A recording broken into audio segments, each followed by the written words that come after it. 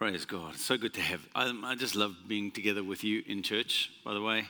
I think we've all squeezed all the joy we can out of wearing face masks, right? But you do it so well. Thank you for working with us on that, and we just so appreciate it.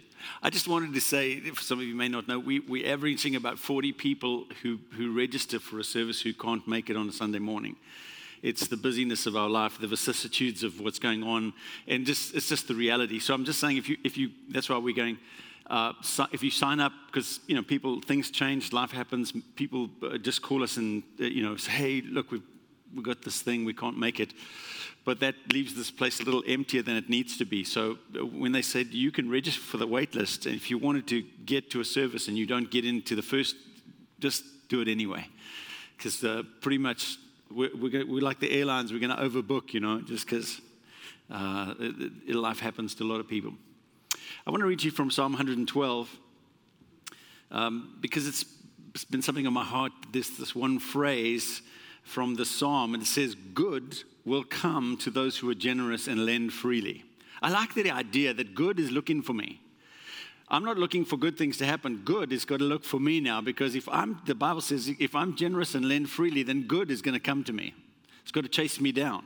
It's got to find me, because I'm doing what the Lord says. It's an intriguing concept to me that somehow we think that if I can just administer good financial principles, but my life doesn't have to be good, that I can press forward and I can succeed financially without having to walk well before the Lord. So Psalm 112 says, "Blessed are those who fear the Lord and who find great delight in his commands. Their children will be mighty in the land, and the generation of the upright will be blessed."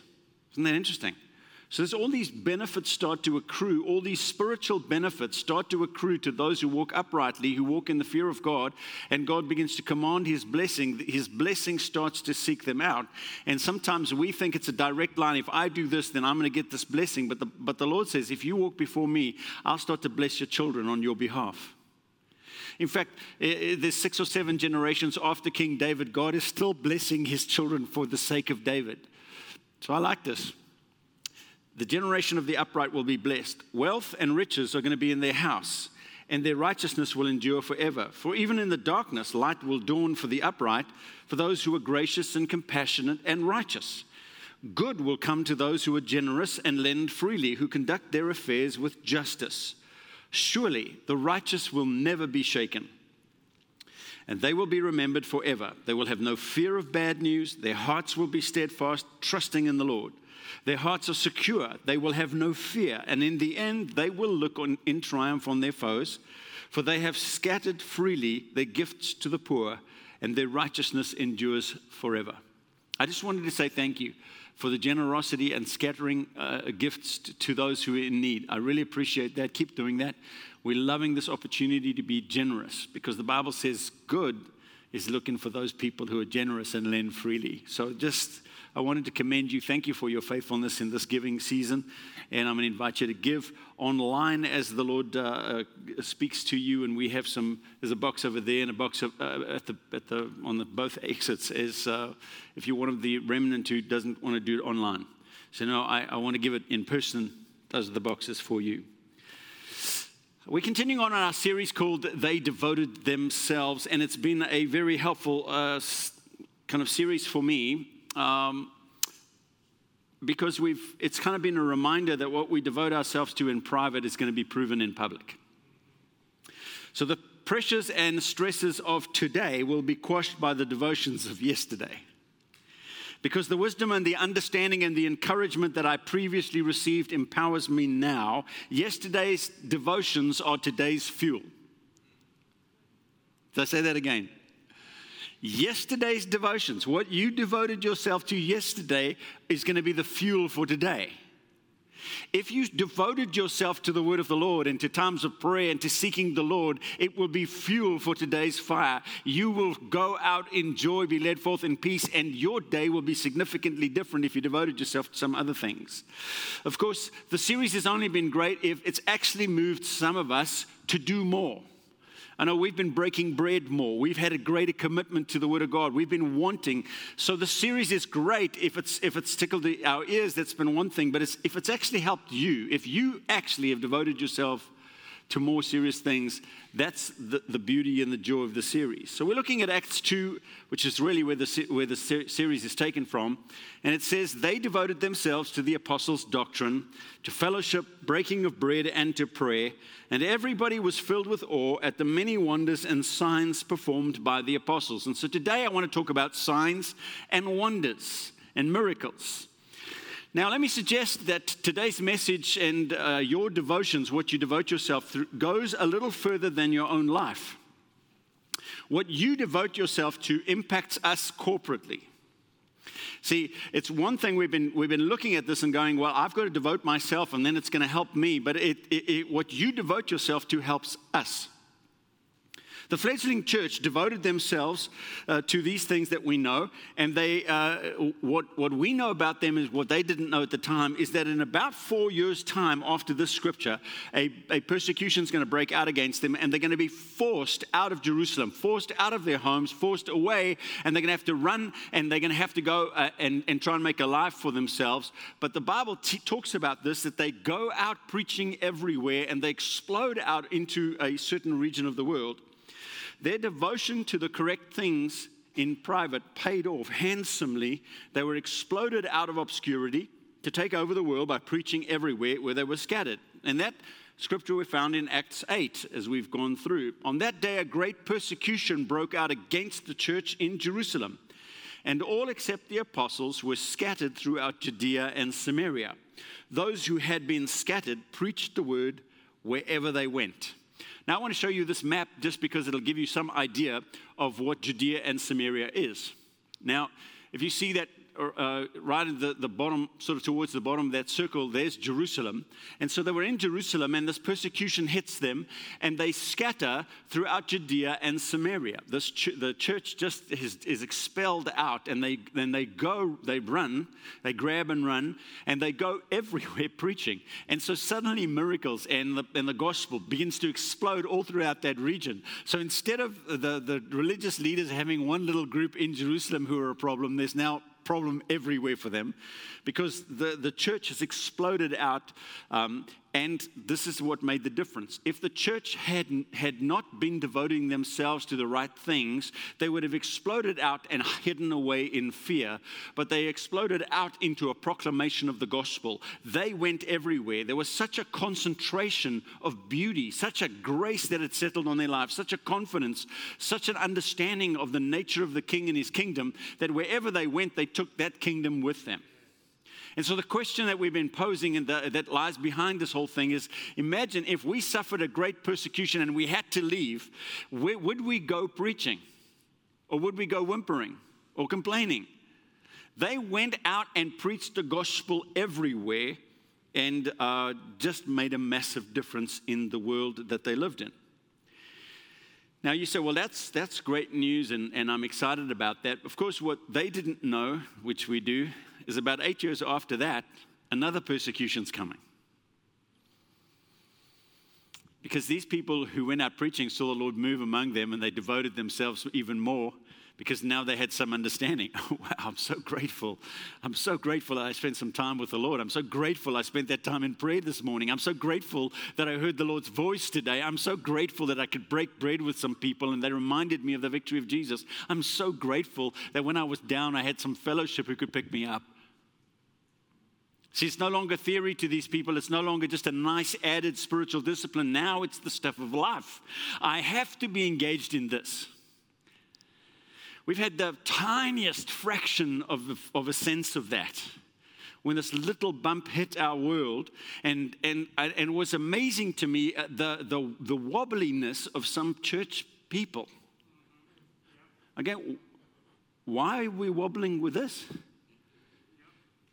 This is not. I'm convinced that the shaking. Well, when's it going to stop shaking? When you stop shaking. This shaking will stop when you stop shaking. Because God's going to shake everything that can be shaken until what can't be shaken remains. So the only way in the shaking we prove that we're of our Father is we're not shaking because it's shaking around us. right? When's it going to stop shaking, Greg? When you stop shaking. And so what's been amazing to me is we have this little whisper of a challenge in the wobbliness of some people in the church. I'm going, why wobblest thou?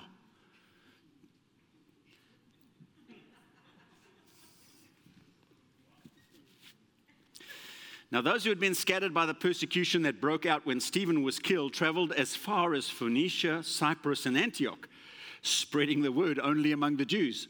But some of them, men from Cyprus and Cyrene, went to Antioch and began to speak to Greeks also, telling them the good news about the Lord Jesus. And the Lord's hand was with them, and a great number of people believed and turned to the Lord. So let me show you the map of what happened here. This 8 years later, that little small circle is where the original persecution pushed them out. And they went out and they preached around Samaria there, and they just preached to Jews. And then the second persecution pushed them out even more, and they went around Cyprus, Antioch, all around that region, and they preached not only to Jews, but they started preaching to Gentiles. And the Gentile church is born, because Gentiles start to believe, and the power of God starts to flow, and God begins to expand his kingdom. Now, that church in Antioch up there, Barnabas, because there's such a revival in Antioch that the apostles in Jerusalem hear about it, and they said to Barnabas, you better go up. Barnabas is a prophet. They send the prophet up there to go bring some government to the church because it's just exploding. And so Barnabas goes up and he looks around and he goes, man, this is at least a two-person job. And he goes and finds Saul of Tarsus. Tarsus is a little bit above Antioch. Saul is licking his wounds because nobody in the church wants to talk to Saul. And Barnabas called the son of encouragement. He goes to Paul and he says, listen, come with me. I need your help. And Paul says, nobody wants to talk to me. I'm going to eat some worms. Guys, come with me. And so they go down to Antioch and they lead the church together there. And after a little while, because Barnabas is a prophet and Paul is a teacher, and the mixture between the prophet and the teacher brings forth a church there, which is the first time in Antioch where anybody was called Christians. They were like Christ. That's what they said. These people are like Jesus. And so that mixture, and then Paul and Barnabas are set into an apostolic ministry from Antioch, and then they travel and they travel around the world. Because this is an important piece of history. This is an important part. And the way God had said, I want you to go and preach this gospel to everybody, and the church said, amen. And they didn't do anything until he persecuted. Little persecution hit the church, and then they said, oh my, I think we'll go and do that now.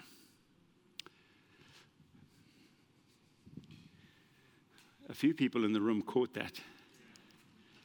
Sometimes you can obey God, and sometimes he has to apply a goad. Why don't we go ahead and just do what I said now? Why don't we do that? Okay, let's do that, Lord. Perhaps if you hear one thing out of this message, I want you to hear this. You devoting yourselves to the right things doesn't just benefit you. It benefits us.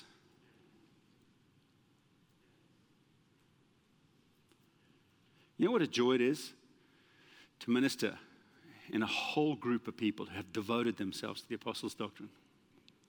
They come in full of the word, full of the voice of God. They've been in fellowship with people all week. They've broken bread together. They've been praying and trusting God this week. When they come to a service, you know what the service then becomes? Just a celebration, just an equipping, just a moving downfield. And the explosiveness of the environment changes. So I want to say environment matters. Environment matters, and you have an addition to our environment. See, so many people go, oh, well, come on then, Apostle Boy, do some miracles. Come on. Let's wear the miracles. Come on, Apostle Boy.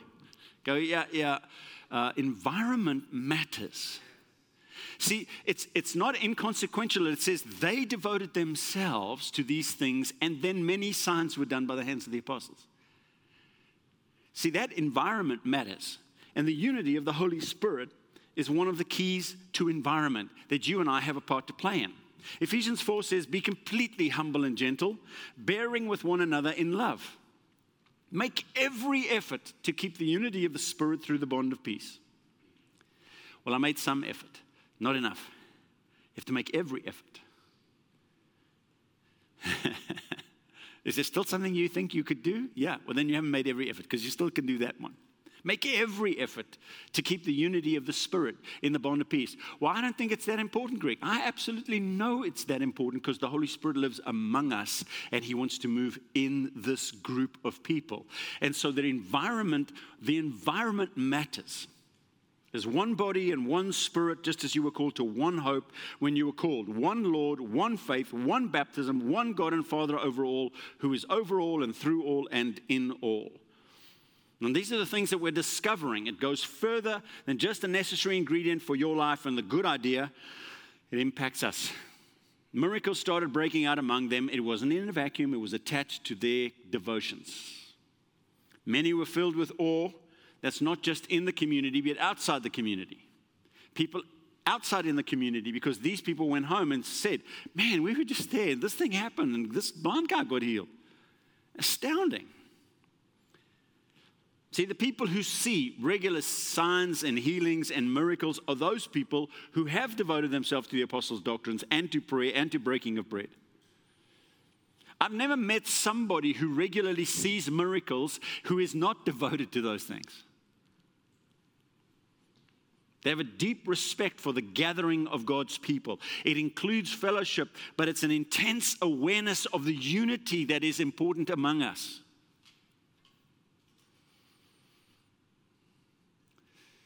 Solomon said to the one mother, she said she'd fallen asleep and rolled over and killed her baby in the night. And she said, no, that's my baby. And the mother said, no, it's my baby. And he said, bring me a sword. Let's just cut this baby in two. You can each have a half. And the real mother said, no, that's fine. You let her have it. And the other one said, sure, let's do that. Cut the baby in half. Sometimes in the church, and people go, yeah, let's cut it in half. Let's just cut it up. Because they disagreed with somebody. Well, let's just cut out that half of the church. And you can tell who the real parent in the church is because they go, no, let's just keep the church together. Cut them off. I don't like who they're voting for. Cut them off. Was that a little too close? Too soon? Okay.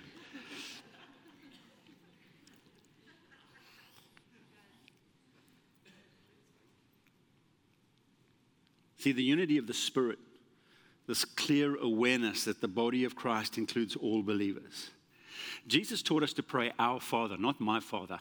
Our Father has become my Father in our thinking. Think about that.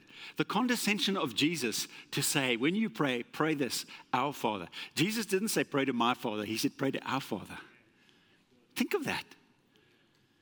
Jesus said pray our Father. And we go, my Father. I'm not saying that you don't have to have an intimate connection with the Father. The Holy Spirit's going to work that in you. But understand that He's our Father.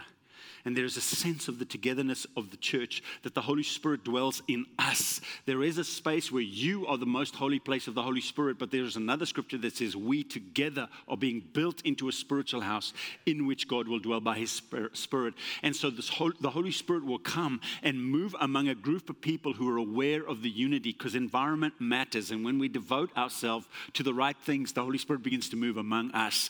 And there is a movement among us that people start to come into and benefit from, because they're part of what is going on together.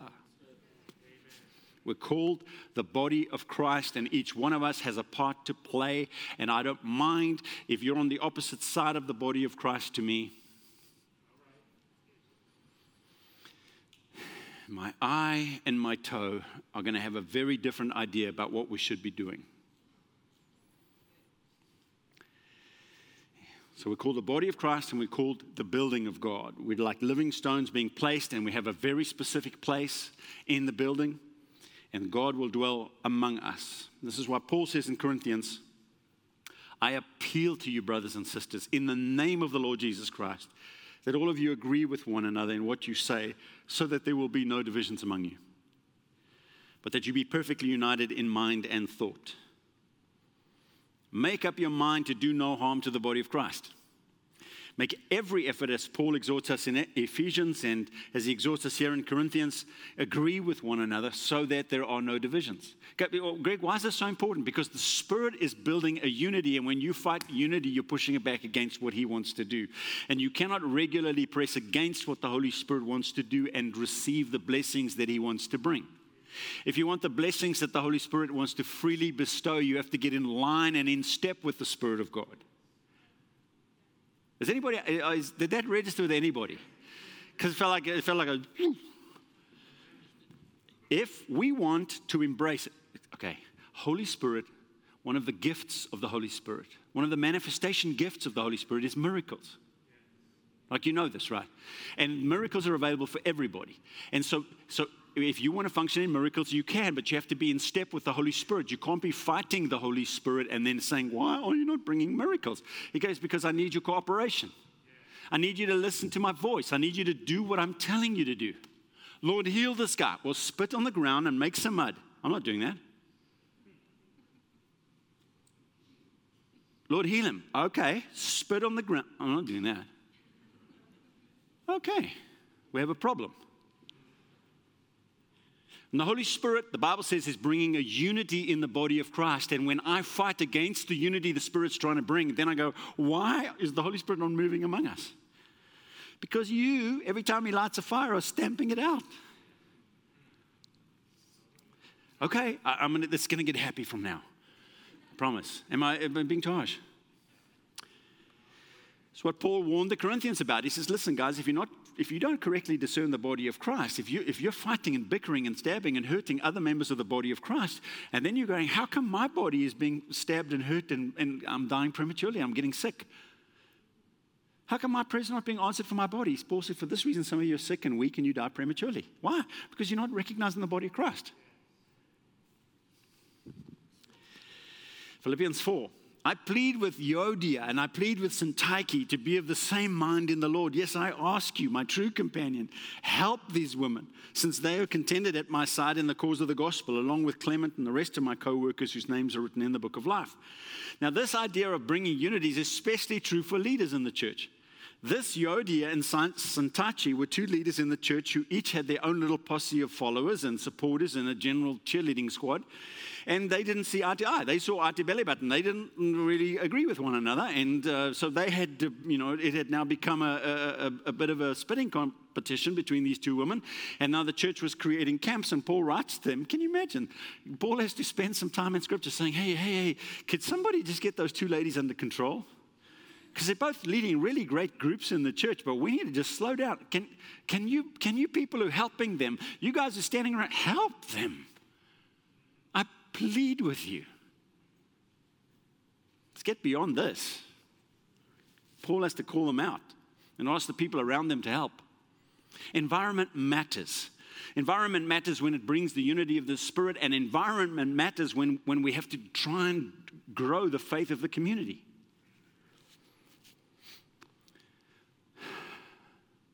As a group, because one of the unique privileges of ministering around the world is you can go into a church and you can almost feel the faith environment of the church.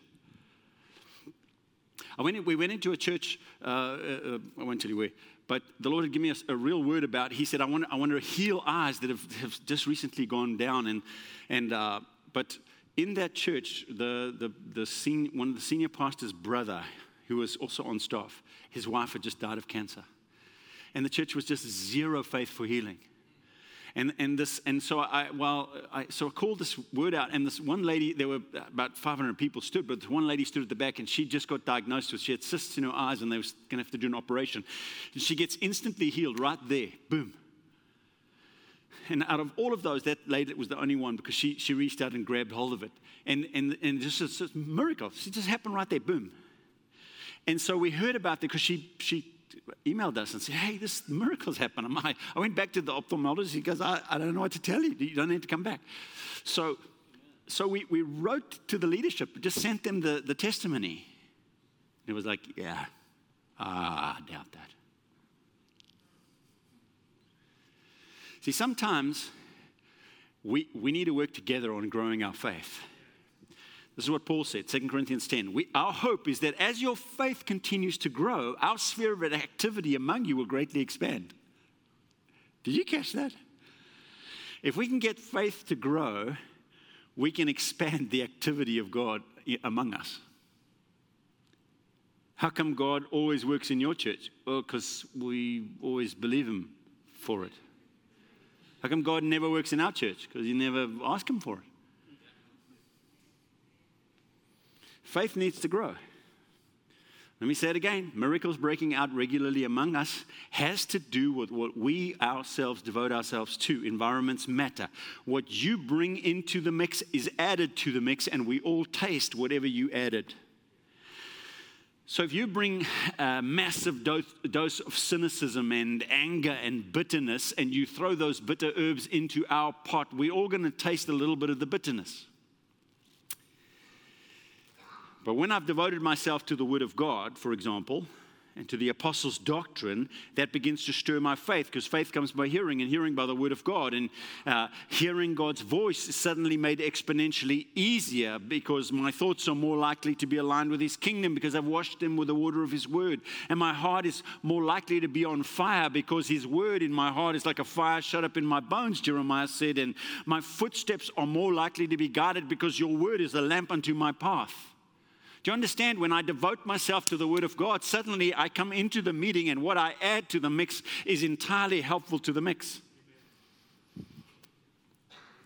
When I've devoted myself to prayer, I've spent time listening to God and what the Holy Spirit wants me to pray about, and I've wrestled with desires, and I've called out on the Lord, and I've focused on the promises of God, and I've looked for the answers, and I'm being watchful and thankful, as the scripture says I must be, and I've gone ahead in prayer, and I've laid pathways for the favor and blessing of God to flow into my life. So when I come into a meeting, I come in with that grand expectation and with that spirit of faith going, I haven't seen it yet, but could be today.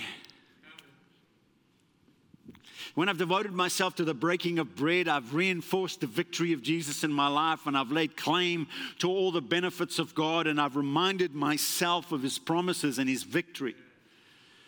When I've devoted myself to fellowship, the Holy Spirit has been free to speak to me through other people, and He's encouraged me, and He's egged me on, and He's given me wisdom that shoots me forward in my momentum, and it supplies just a barrier between the pain that this life wants to throw at me. It inoculates me from some of the challenges the enemy wants to throw my way.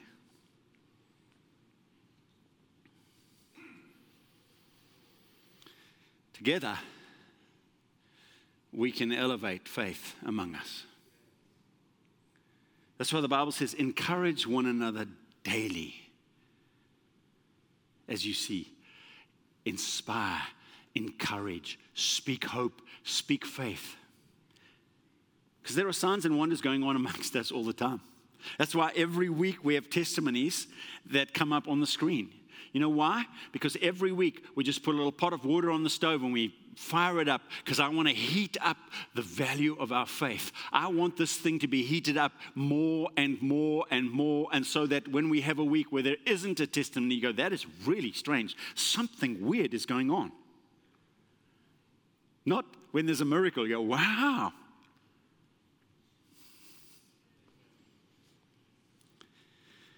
I want testimonies every week so that our faith can grow and begin to spark into expectation in the middle of this world's field of cynicism.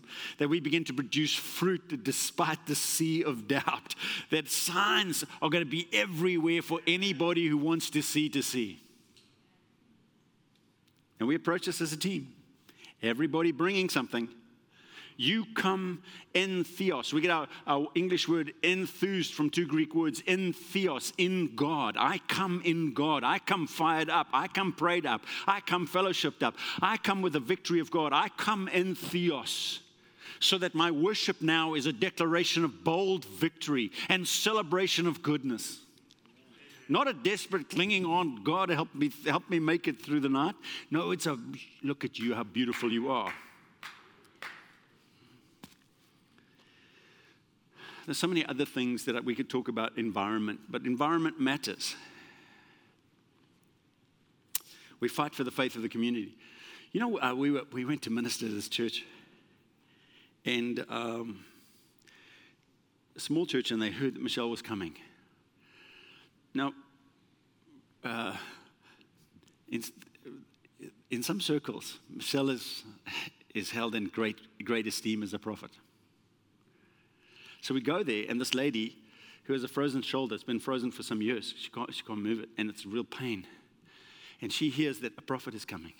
And I see, so we're just having dinner with the elders, and this lady comes up, and she's like a little nervous, and she goes, "Can I speak to you?" to Michelle. Michelle says, "Sure, come sit here." But she's not nervous because she's with a prophet.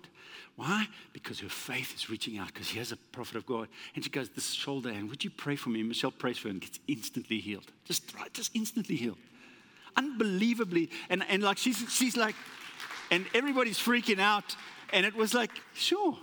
But you know, I learned something that day. Here's a woman. It was because she had such a faith, such an expectation, such a high esteem of what God could do. And all it was a point of contact for her faith, and boom, the healing of God flowed.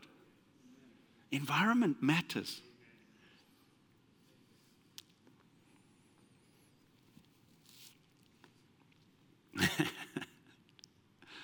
You know, some people have been taught cynicism as though cynicism is a virtue for Christianity. There's some schools of theology that teach cynicism like it's a virtue.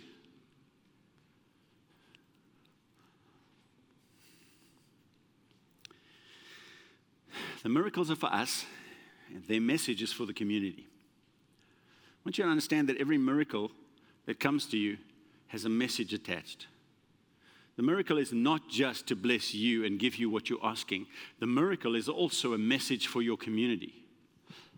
And if you don't understand that, you'll miss the major impact of the miracle, because the miracle's great for you, but the miracle speaks to a community. Jesus raised Lazarus from the dead, and the Pharisees said, "We've got to kill Lazarus again." Because they go, Lazarus being alive is preaching a gospel that we don't like. We owe our community miracles from God, not just because we want miracles for our lives, but that our community needs a demonstration that God is active and alive today. And they're looking for the community that God is active and alive among, so that they can listen to your voice when you preach. 2 words, wonders and signs. Everyone was filled with awe at the wonders and signs. Wonders is terata is the word in the Greek. It means a wonder or a marvel, something that you're amazed at.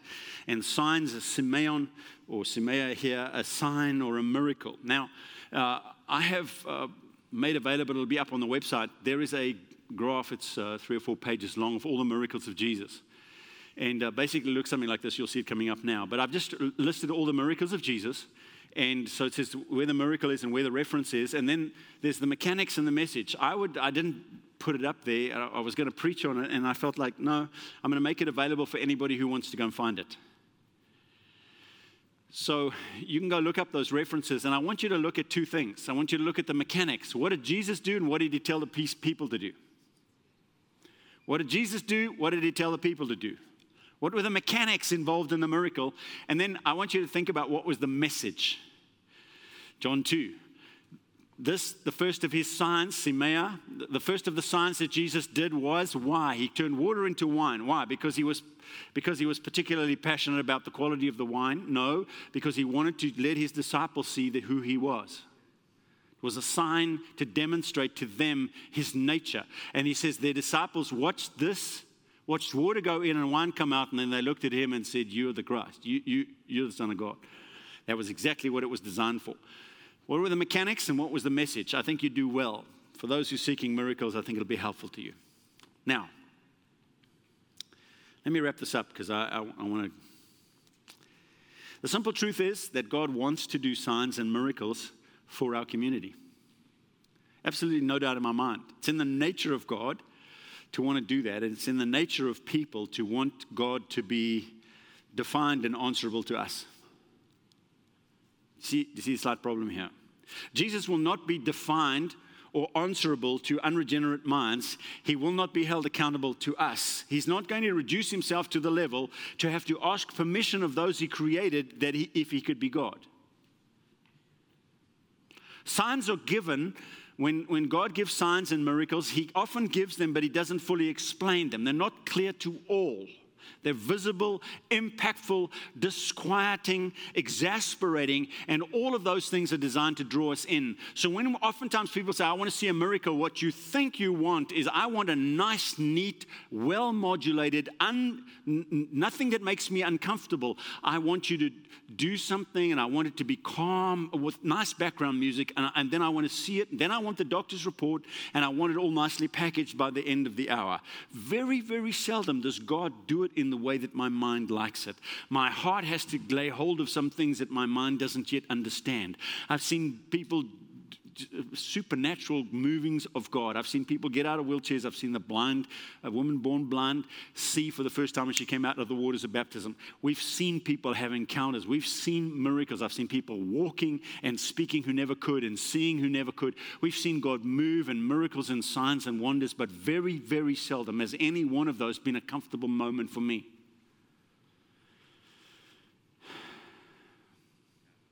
They're disquieting, as they're supposed to be.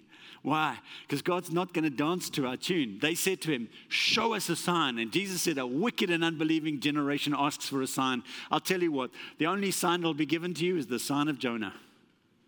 What does he mean, the sign of Jonah? Well, Jonah was swallowed by 3 days, and Jesus was swallowed in the earth 3 days, because that's your sign. That's my miracle. When I get raised again, that's your miracle. That's your sign. God wants to do signs and wonders and things that will provoke our faith and challenge our thinking. He's going to stir our spirits, and sometimes he'll even offend your mind to engage your heart. Now, neither my mind nor yours is the final arbiter of truth or possibility. So I have to learn to let my heart grab hold of things that my mind doesn't yet understand. I can reach out and grab something in faith that my brain is going, well, I don't think this is possible. I don't think, why should you ask for this? Everybody knows this could never happen. So I have to reach beyond what my mind can conceive of, and I have to reach into the spirit realm and just say, Lord, I trust you.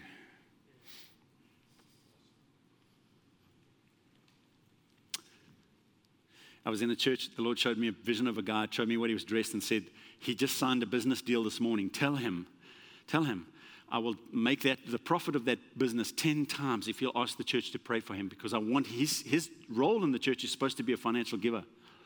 So now I chickened out because I'm standing in worship and the Lord shows me this picture. So I walk to the side and I turn around and I look to see. The Lord showed me where he was in the building. I look and there he's sitting. So I was like, wow, now I'm full of faith, right? So I get up and I say, there's somebody here and the Lord gave you, you signed a business deal this morning. Where are you? And then nobody puts up their hand. So now I'm looking at him. And he's comfortably sitting. I go, no, this morning you signed a deal. So then I say, if you have a business, stand up. And so we pray some wussy prayer because he didn't want to. So now we pray, everybody sits down, but now I'm ticked. So I point him out. I'm usually more gracious. I go, you. Didn't you sign a deal this morning? He goes, yeah. Don't you want the Lord to bless you 10 times? Yeah. I said, stand up. See, here's a guy who's in the middle of a miracle. In the middle of a miracle. The Lord has picked him out of a crowd, told him what happened. He showed me this. He said, last night I got the contract, this morning I signed it. He showed me the contract. I go, why don't you stand? He's in the middle of a miracle and his brain still cannot accept. Do you understand? Still fighting it in his head. Yeah, it can't be me. I mean, this can't be true. God can't be doing this. So let's talk about how we do this. First, we have to understand that Jesus said what he heard his Father say. And Jesus only did what he saw his Father doing. So he said what he heard, he did what he saw. Said what he heard, did what he saw. Said what he heard, did what he saw. If you want to see miracles, you have to start saying what you hear, doing what you see Jesus doing. You know what this means? Any promise the Lord has spoken over your life needs to come out of your mouth. You need to start saying what he said. Well, that's presumptuous. No, it's presumptuous of you to say something other than what he said, because he's the King of glory. He's the one who created the universe by his word. And if he says it and you say something different, that's presumptuous. You need to say what he said to you. If he said, I'm going to richly bless you, you need to start saying, God is going to richly bless me.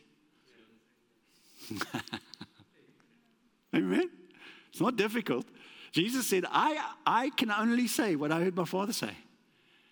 Jesus said, I want you to understand these things, these miracles that I'm doing, they're not from me. This is the Father doing his work through me. Because I can only say what I heard him say, and I can only do what I saw him doing. It's not going to be any different for us. What's God saying to you? And what have you seen him do? In the last year, you will have been privy at some vantage point to look up and see God do something good in somebody's life. If you saw him doing it, you can do the same.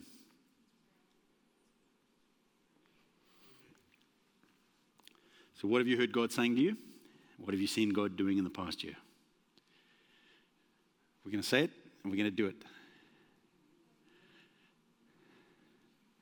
See, I've seen God do some healings in the last year. We just heard a testimony this morning. Wow, I don't know what God's doing. Well, we just had a video from last week. This is what God's doing.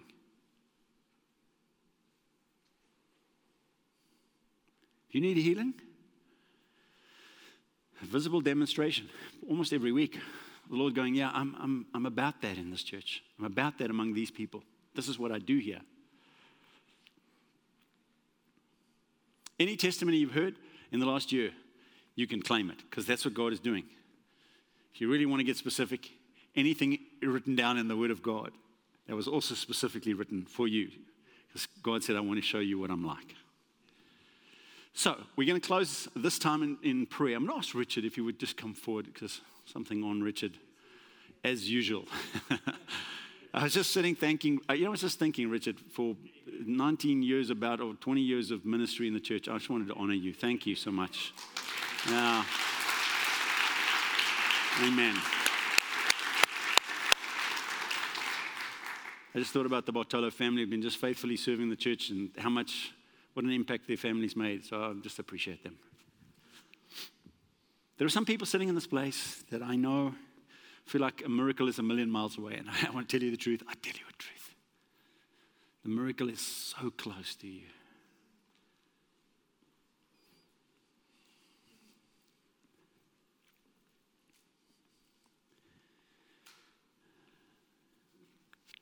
Isaiah 49 is the scripture the Lord put in my heart for this morning. Shout for joy, you heavens, rejoice, you earth, burst into song, you mountains. For the Lord will comfort his people and will have compassion on his afflicted. Good news for the afflicted this morning. But Zion said, the Lord has forsaken me. The Lord has forgotten me. Can a mother forget the baby at her breast and have no compassion on the child that she's born? Though she may forget you, I will not forget you. See, I have engraved you on the palms of my hand.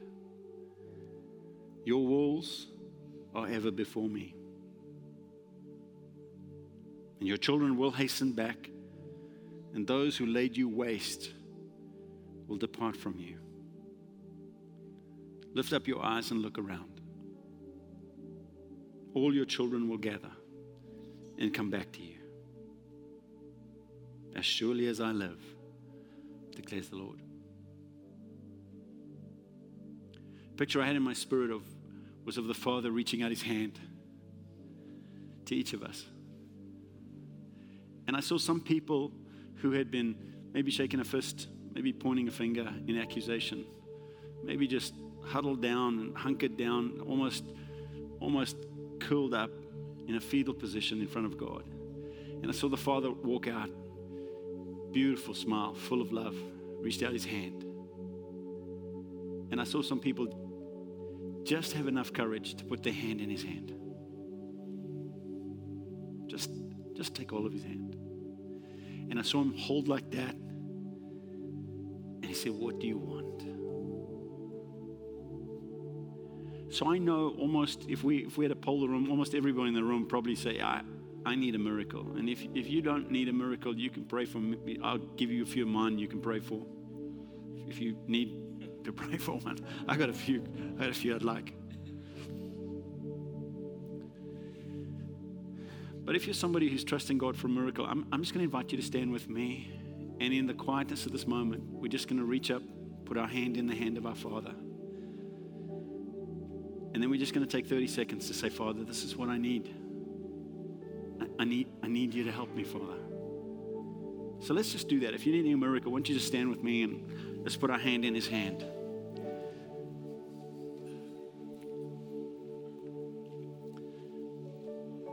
I want you to just close your eyes, reach out your hand, put your hand in his hand. Can you feel his strong hand around you? I want you to look up into his face. Can you see his love? You see his smile.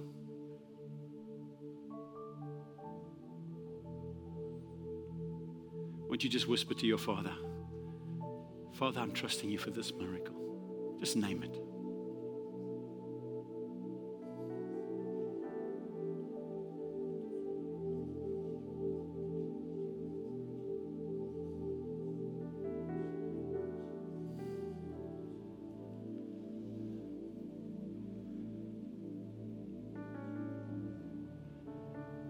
Father, on behalf of everybody who needs a healing, we come into your courts and I claim the blood of Jesus and the stripes on Jesus' back as enough.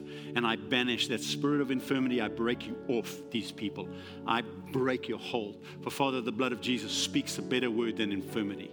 And Father, I release healing and miraculous power right now into people's lives. I break off those things and I release healing in Jesus' name, instant healing, supernatural. I break pain. I say in Jesus' name, you're broken off these people. I loose, Father, your fire and your blessing. I loose your fire, Lord, and your shaking to shake loose infirmity in Jesus' name. For Lord, everybody who stood for lack, I break lack off of your people in Jesus' name. For the blood of my Jesus speaks a better word. For Jesus, though you were so very rich, you became so very poor, so that in you we might have provision. And so, Father, I release provision onto every set of circumstances. I release your favor, Lord. I release open doors. I release new opportunities. I release great ideas. I release supernatural reduction of time. I rebuke, Lord, and break the devourer for the sake of your people. But I thank you, Father, that a rich prosperity now well up. I pray for blessing on your people and wisdom, Lord, on how to manage that. For everybody standing, Lord, for a relational break, Father, I pray in Jesus' name that you would forbid division, and I break that spirit of division off your people, and I release, Lord, just a calling back. We call to the children, Lord, who've gone far away. We call to the children who are out of, Lord, line. We say, come back in Jesus' name. We're asking, Lord, that you would release angels to draw them back into your household, Lord. For every little one, Lord, whether it is a physical need or an emotional need or a spiritual need, Father, bring healing and health. For everyone who's crying out, God, I need to know your heart and your mind. I'm asking, Lord, for a new day in our church, a new gear, Lord, where people will begin to hear the voice of God in supernatural ways, Lord, that there would be, this is what the Lord says. This is what I want for you. This is where I want to take you. And I pray for clarity, Lord, supernatural clarity for the voice of the Lord to be heard.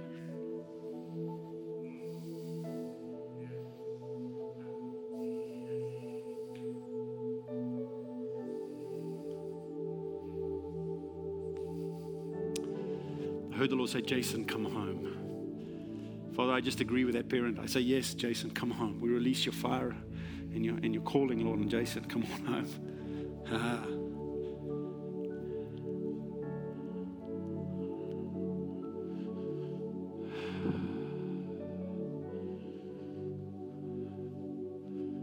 Father, we were not meant to ask these things from a distance. We were meant to ask them, Lord, in your embrace. So we celebrate this embrace.